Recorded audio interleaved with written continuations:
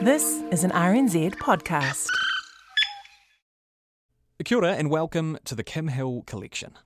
Jacqueline Fahey is a painter and a writer. She's a part of one of New Zealand's golden generations of artists in the mid-20th century. And, of course, she's a very interesting person with many excellent and noteworthy achievements. But above all, Jacqueline Fahey is a character. She came on Saturday morning a few times over the years and was a delight on each occasion. This particular interview is from 2006, and she's on to chat about one of her memoirs. This interview was recommended by Kim's producer, Chris Burke, who was a huge help in putting this list together. So thanks very much for that, Chris. Hope you enjoy it.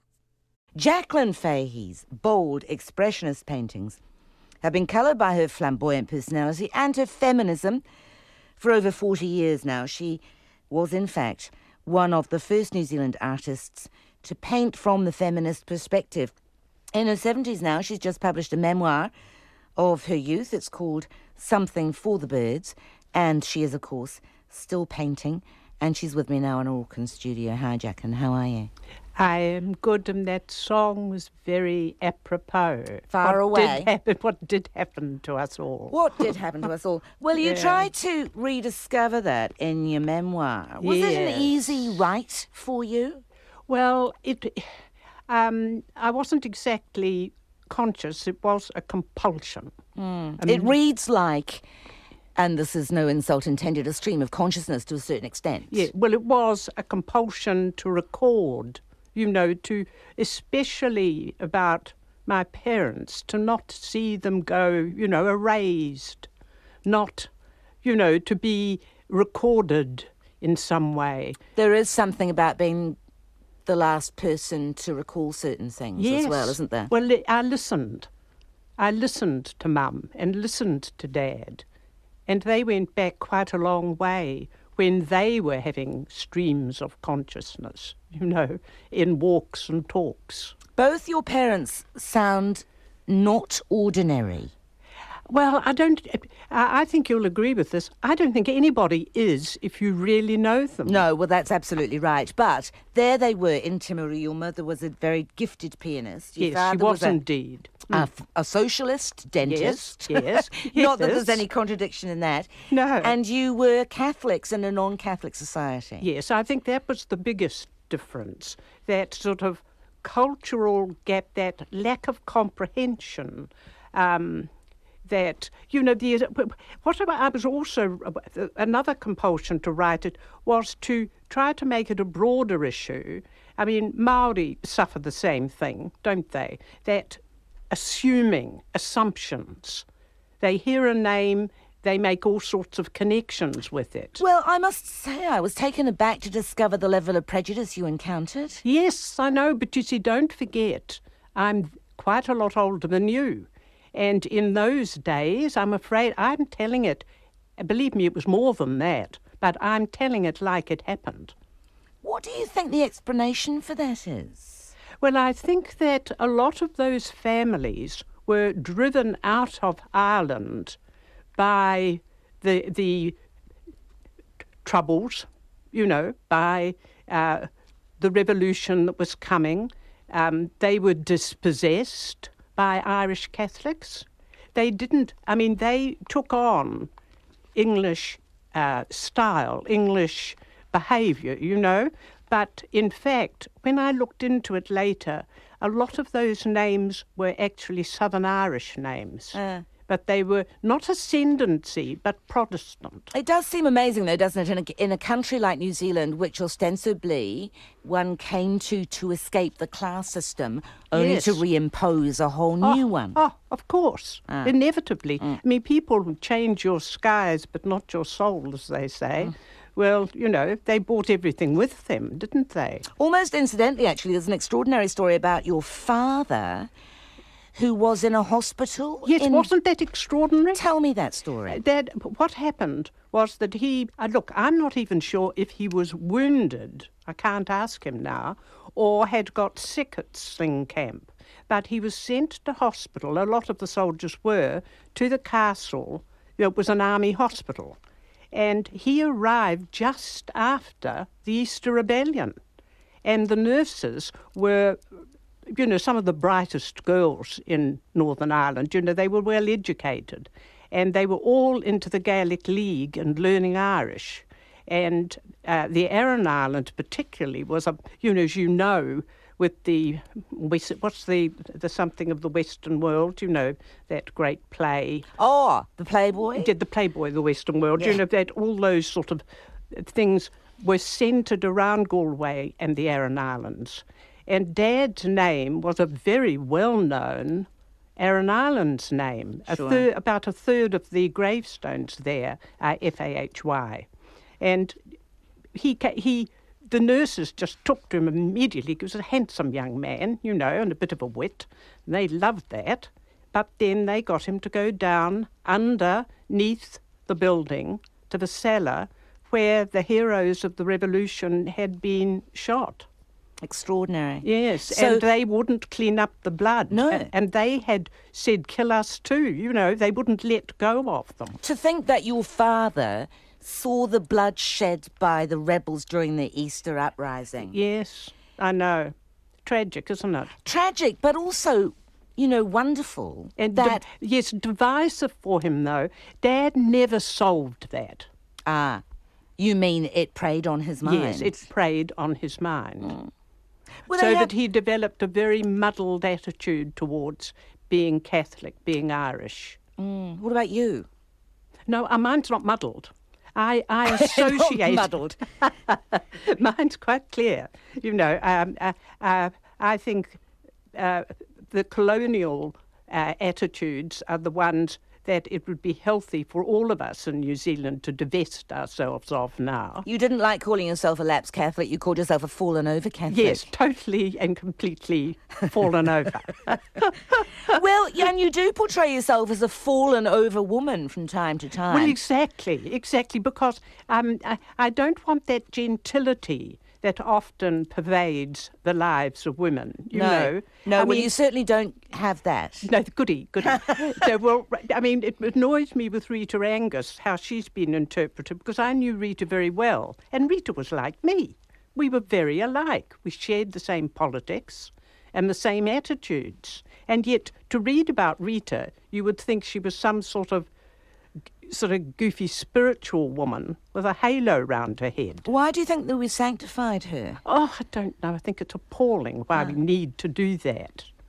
Put her up on a false pedestal, which she wouldn't have liked. No. What about Doris Lusk?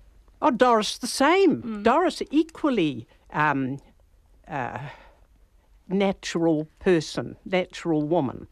Do you think that women get messed around with more, whereas men are Yes. allowed to be themselves? Exactly. They don't mind telling the truth about a man. It only enhances him. But whereas with a woman, there is that, the shame that is imposed on women, isn't it? Even now, Even now? supposedly with the sexual revolution, give me a break. Yeah. It's still, unless you have changed the social structure, things remain the same. If you haven't the money to have a baby out of marriage, you're going to be equally shamed, aren't you? Were you always bolshy in a kind of sexual political sense, or is it only in retrospect that you can make sense of the way you were? Do you know what I mean? More of that, yes. Right. I think actually, you're not, as you know when you're young, you're not conscious of how you appear to No. other people, are you? No. It just happens. Although as an artist, you must have been more so. I mean, you can't do self-portraits without having a sense of yourself. No, funnily enough, doing a self-portrait's a curious thing. So I listened to an art historian describing the look in Rita Angus's eye as she painted herself and what it meant. He was totally wrong. What it meant was that she was looking, assessing herself, so that you don't see yourself any better for painting yourself. You are painting like you'd paint a bowl of apples, or you are seeing what is there. Or is it also what you want to be there? For example, the back cover of your memoir Yeah. is Artist as Warrior. Yes. And this was a picture that you painted of yourself in 1958. Yes, when it began to dawn on me that becoming an older woman was going to be no joke then to be recognised. Excuse as me, you serious. were 28. Yes, all right. Did you feel old at 28? Well, I began to feel a sense of entrapment. You were married? Yes, married was tricky, I mean, that's why I put my letters to Fraser in. Yeah. It's a pity because I found his letters back later, just after it was too late to put them in. It was a pity. Would you have put them in? Yes, I would quite have. happily? Yes, I would have. One should say, of course, if anybody doesn't realise, you were married to Fraser MacDonald. You married Fraser when you were 26. Yes. And he almost immediately fell ill with very serious tuberculosis and was unable to do very much at all for 6 years? Yes, 5 years, 6 years, yes. Which had a huge effect on your life. I mean, it's hard to remember about tuberculosis and what a scourge it was look, then. Isn't it just? And when you think at that time, even then, they had, through the war, at the very end of the war, they discovered a penicillin, but it took for ages to work on old tuberculosis. But Fraser was one of the very lucky ones who did survive. Although there was doubt about whether he would. Oh gosh, yes. Those years, I was told if he hadn't had that very life-threatening operation, he would have died within, say, the next 6, 7, 8 years. So you married a rising star in the medical world, as Exactly. indeed did your sisters. Yes, exactly. And lo and behold, you What had was an it? invalid on your hands. Exactly, yes. How did you feel about that? Well, as I said in the book, it brought us very close together. It was us against the world in the end, you know. And your letters to him that you have published are very moving. I mean, you clearly adored him. Yes, yes. What was he like? He sounds unusual for his time. I suppose what you would say now was he was a charmer. And nice looking. I mean, there weren't a lot of nice looking men around who could also read a book, talk to a woman. But not an insincere charmer. No, not at all. I mean, often the implication of that word is that it is something not to be trusted. And but often the Irish men were denigrated for having that grace and that good language, which was so stupid. I mean, obviously my grandfather had it. So you were already aware that Fraser was a very ill person when you painted Artist as Warrior. Yes, yes. Was that part of the strength of that painting, the realisation that you would have to battle a number of things? Yes, yes. But also I began to realise when I talked to other artists, men, or poets, that they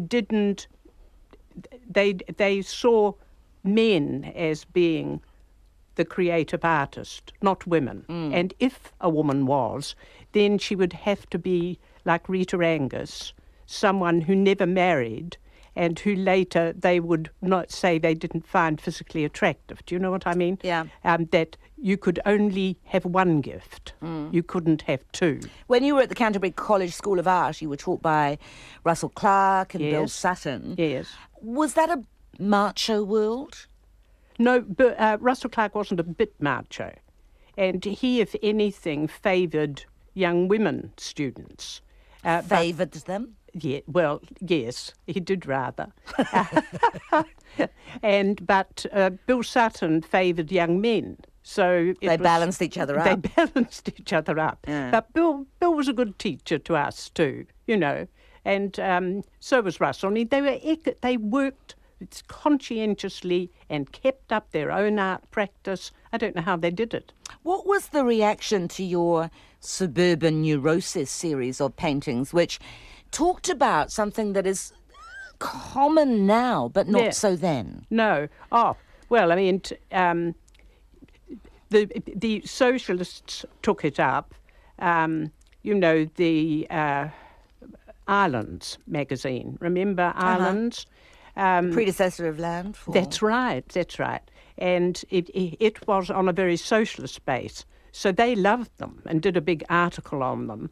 very early, and that was where I discussed with, what was his name? How could I forget? I haven't forgotten. It lies there somewhere. It lies there. It's just a question of getting at it. It's just you stop access. thinking about it, it'll come to you. I know it will. Anyway, we had a good talk about all that stuff, about how it's the beginning of what is now so appalling in America, the division of classes through food halls and clothes factories, that the wage earners all have their own world, which doesn't impinge in any way on the upper classes at all. Right. And that would be almost the bulk of the population. And that was beginning to happen here. And that was really what we were talking about. So it became kind of a ghetto. It is, yes. And it's a way of isolating women from each other, where they didn't have access to buses even, often in those new dormitories that were built, like Porrua, outside Wellington. Yeah. And that's what I wasn't specifically thinking of that. I was more thinking of the damage done to young women who'd been at university with me, who now had families and seemed to have mentally deteriorated. They had lost an interest. So did people ever criticise you for making family life sound less than ideal? Because you pulled no punches. I mean, a lot of your paintings about the domestic scene. In fact, you've said yourself, I think, that the real Greek tragedy is in the home, the battlefield of the psyche. It is indeed. It always has been. Did people ever say, you can't be saying these kind of things? We want our ideal nuclear family myth.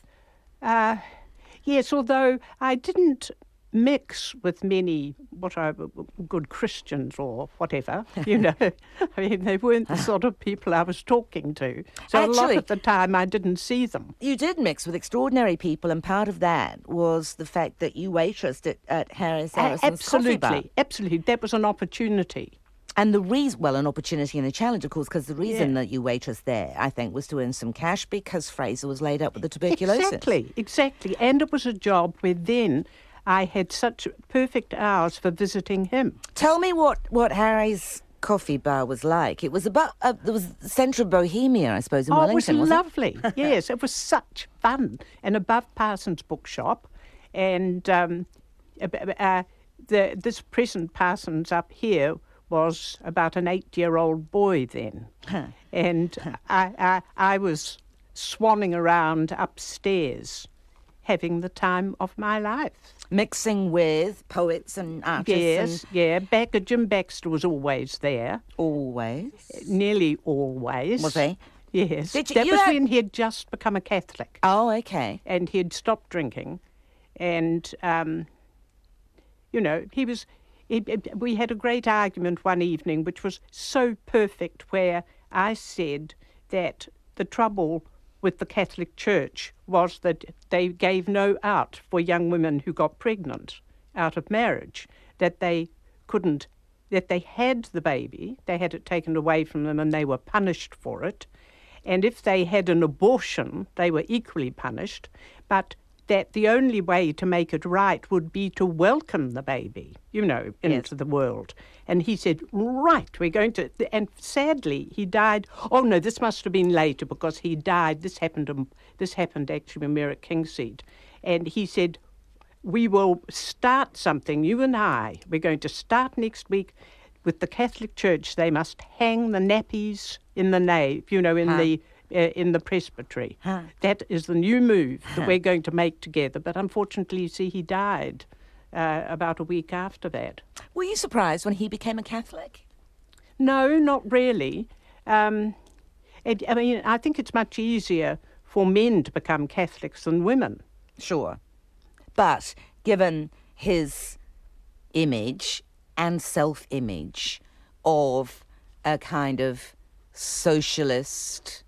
egalitarian. Yes, but don't forget, he was very influenced by his parents, who loved the Republican movement in Ireland. Ah, sure. And every time they had a victory, they all stood up and cheered. And the Easter Rising for them was a moment of great celebration. So he was already with people like Maud Gonne or Constance Markovich, those women who became Catholic. He would have that example, wouldn't he? Yeah, that makes sense. Yeah. What was it like for you to live virtually in the premises of the psychiatric hospitals that Fraser worked in, Carrington, Kingsley, Pororoa? But I suppose, I would say I spent most of my life in all the madhouses of New Zealand. I mean, people who work in those places in those days always called them madhouses. They never went in for mental health or, nut houses. or clients or all that rubbish. You called a spade a spade. Somebody is mad, but most of us are, was the final decision. That patients are just the ones that are locked up. So did you find it at all worrisome or depressing? Well, not really, because, as you know, in general life, there are lots of maniacal people around, aren't there? Yeah, there are, but we are able to pretend that they're basically all right. I don't know that we do we? Don't we say to each other when we see someone approaching, oh, my God, that mad guy, he's simply terrible. So at least you knew where you were. I knew where I was. Yes, it didn't seem like strange territory to me, really. In fact, the only difference is, as I say in the book, is that the ones in hospital can't look after themselves. They can't feed themselves properly or keep themselves clean, things like that. And that's really why they're in hospital. The dedication in your book is a quote of Constantine Cavafy. Oh, I love that, don't you? I do, but it seems to echo throughout the book and in everything you're saying at the moment. He's writing in 7th century AD. Yes, isn't it amazing? And he says, out of talk, appearance and manners, I'll make you an excellent suit of armour, and in this way I'll face malicious people without the slightest fear or weakness. Yes. Do you feel that you did that you created a self that could face down a whole lot of things, whether it be, anti-Catholicism or... Yeah. Yes. And you obviously did it very successfully. Well, I don't know how successful. I mean, it's an ongoing thing. It's a process, isn't it, that never comes to an end. But you never lost sight of... what I wanted to become. Oh, I knew what I wanted to be, become. I thought of myself when I was young as, like most young people, shallow and foolish, but I wanted to become something. So on the front cover, you have a self-portrait which was painted 10 years before the back cover artist is Gloria. Yes, that's right. And it's pretty. Yeah. I mean, there's, a challenging look in the eye. Yeah. But it's certainly an acceptable young woman. Yes. And on the back cover, you've got this tough, the emergent tough-looking psyche. Is that what you see the journey as? Well, no, not really. I mean, that was that realised specifically about my painting. That was meant to say to male artists and poets, to say to them that the palette is my shield, the brush is my weapon, and with this, I will discover myself. I will become an artist. I will become a person, and then I will be a woman. You have an exhibition opening on Wednesday, I think, in Auckland. Well, it opened on the night of the book launch last Wednesday. Oh, all right. And it's family portraits? Well, it's not sort of, yes. Actually, just after I finished the book, in a month, I dashed off 3 portraits of Fraser. Really, it brought it all back. I'd never really used those drawings I did at Pororoa in 61, and suddenly I could see how to use them. How strange. So you stirred up the memories. Exactly, and then it just came quite almost unconsciously. So how much are you painting now? Well, while I wrote the book, I didn't paint. No. But usually I paint every day. And you feed the birds and you live in Grey Lynn. Exactly, and that's about the round. That's about as much as I can cope with. You mean that you want to cope with? Yes, that I want to cope with. All right, because you're fit, aren't you? Yes, I walk every day. Yeah. When Fraser died, how hard was it for you? Oh, the whole thing, it was the weirdest feeling.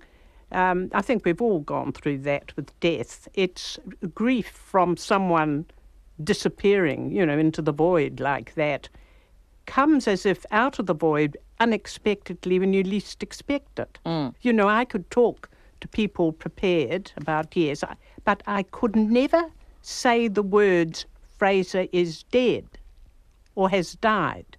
So for about a year afterwards, and if someone came upon me suddenly and I had to tell them, I couldn't. And then I would crack up. And it could be anybody, the gardener, anybody. It's very, very nice that you've rediscovered him in canvas then now, yes, isn't it? exactly. Yes, and I've done him sort of glamorous, golden boy, That's nice. Yes. That's lovely. Thank you very much for your time, Jacqueline. It's been a pleasure talking to you. Oh, goody. Jacqueline Fahey's book is called Something for the Birds and it's published by Auckland University Press.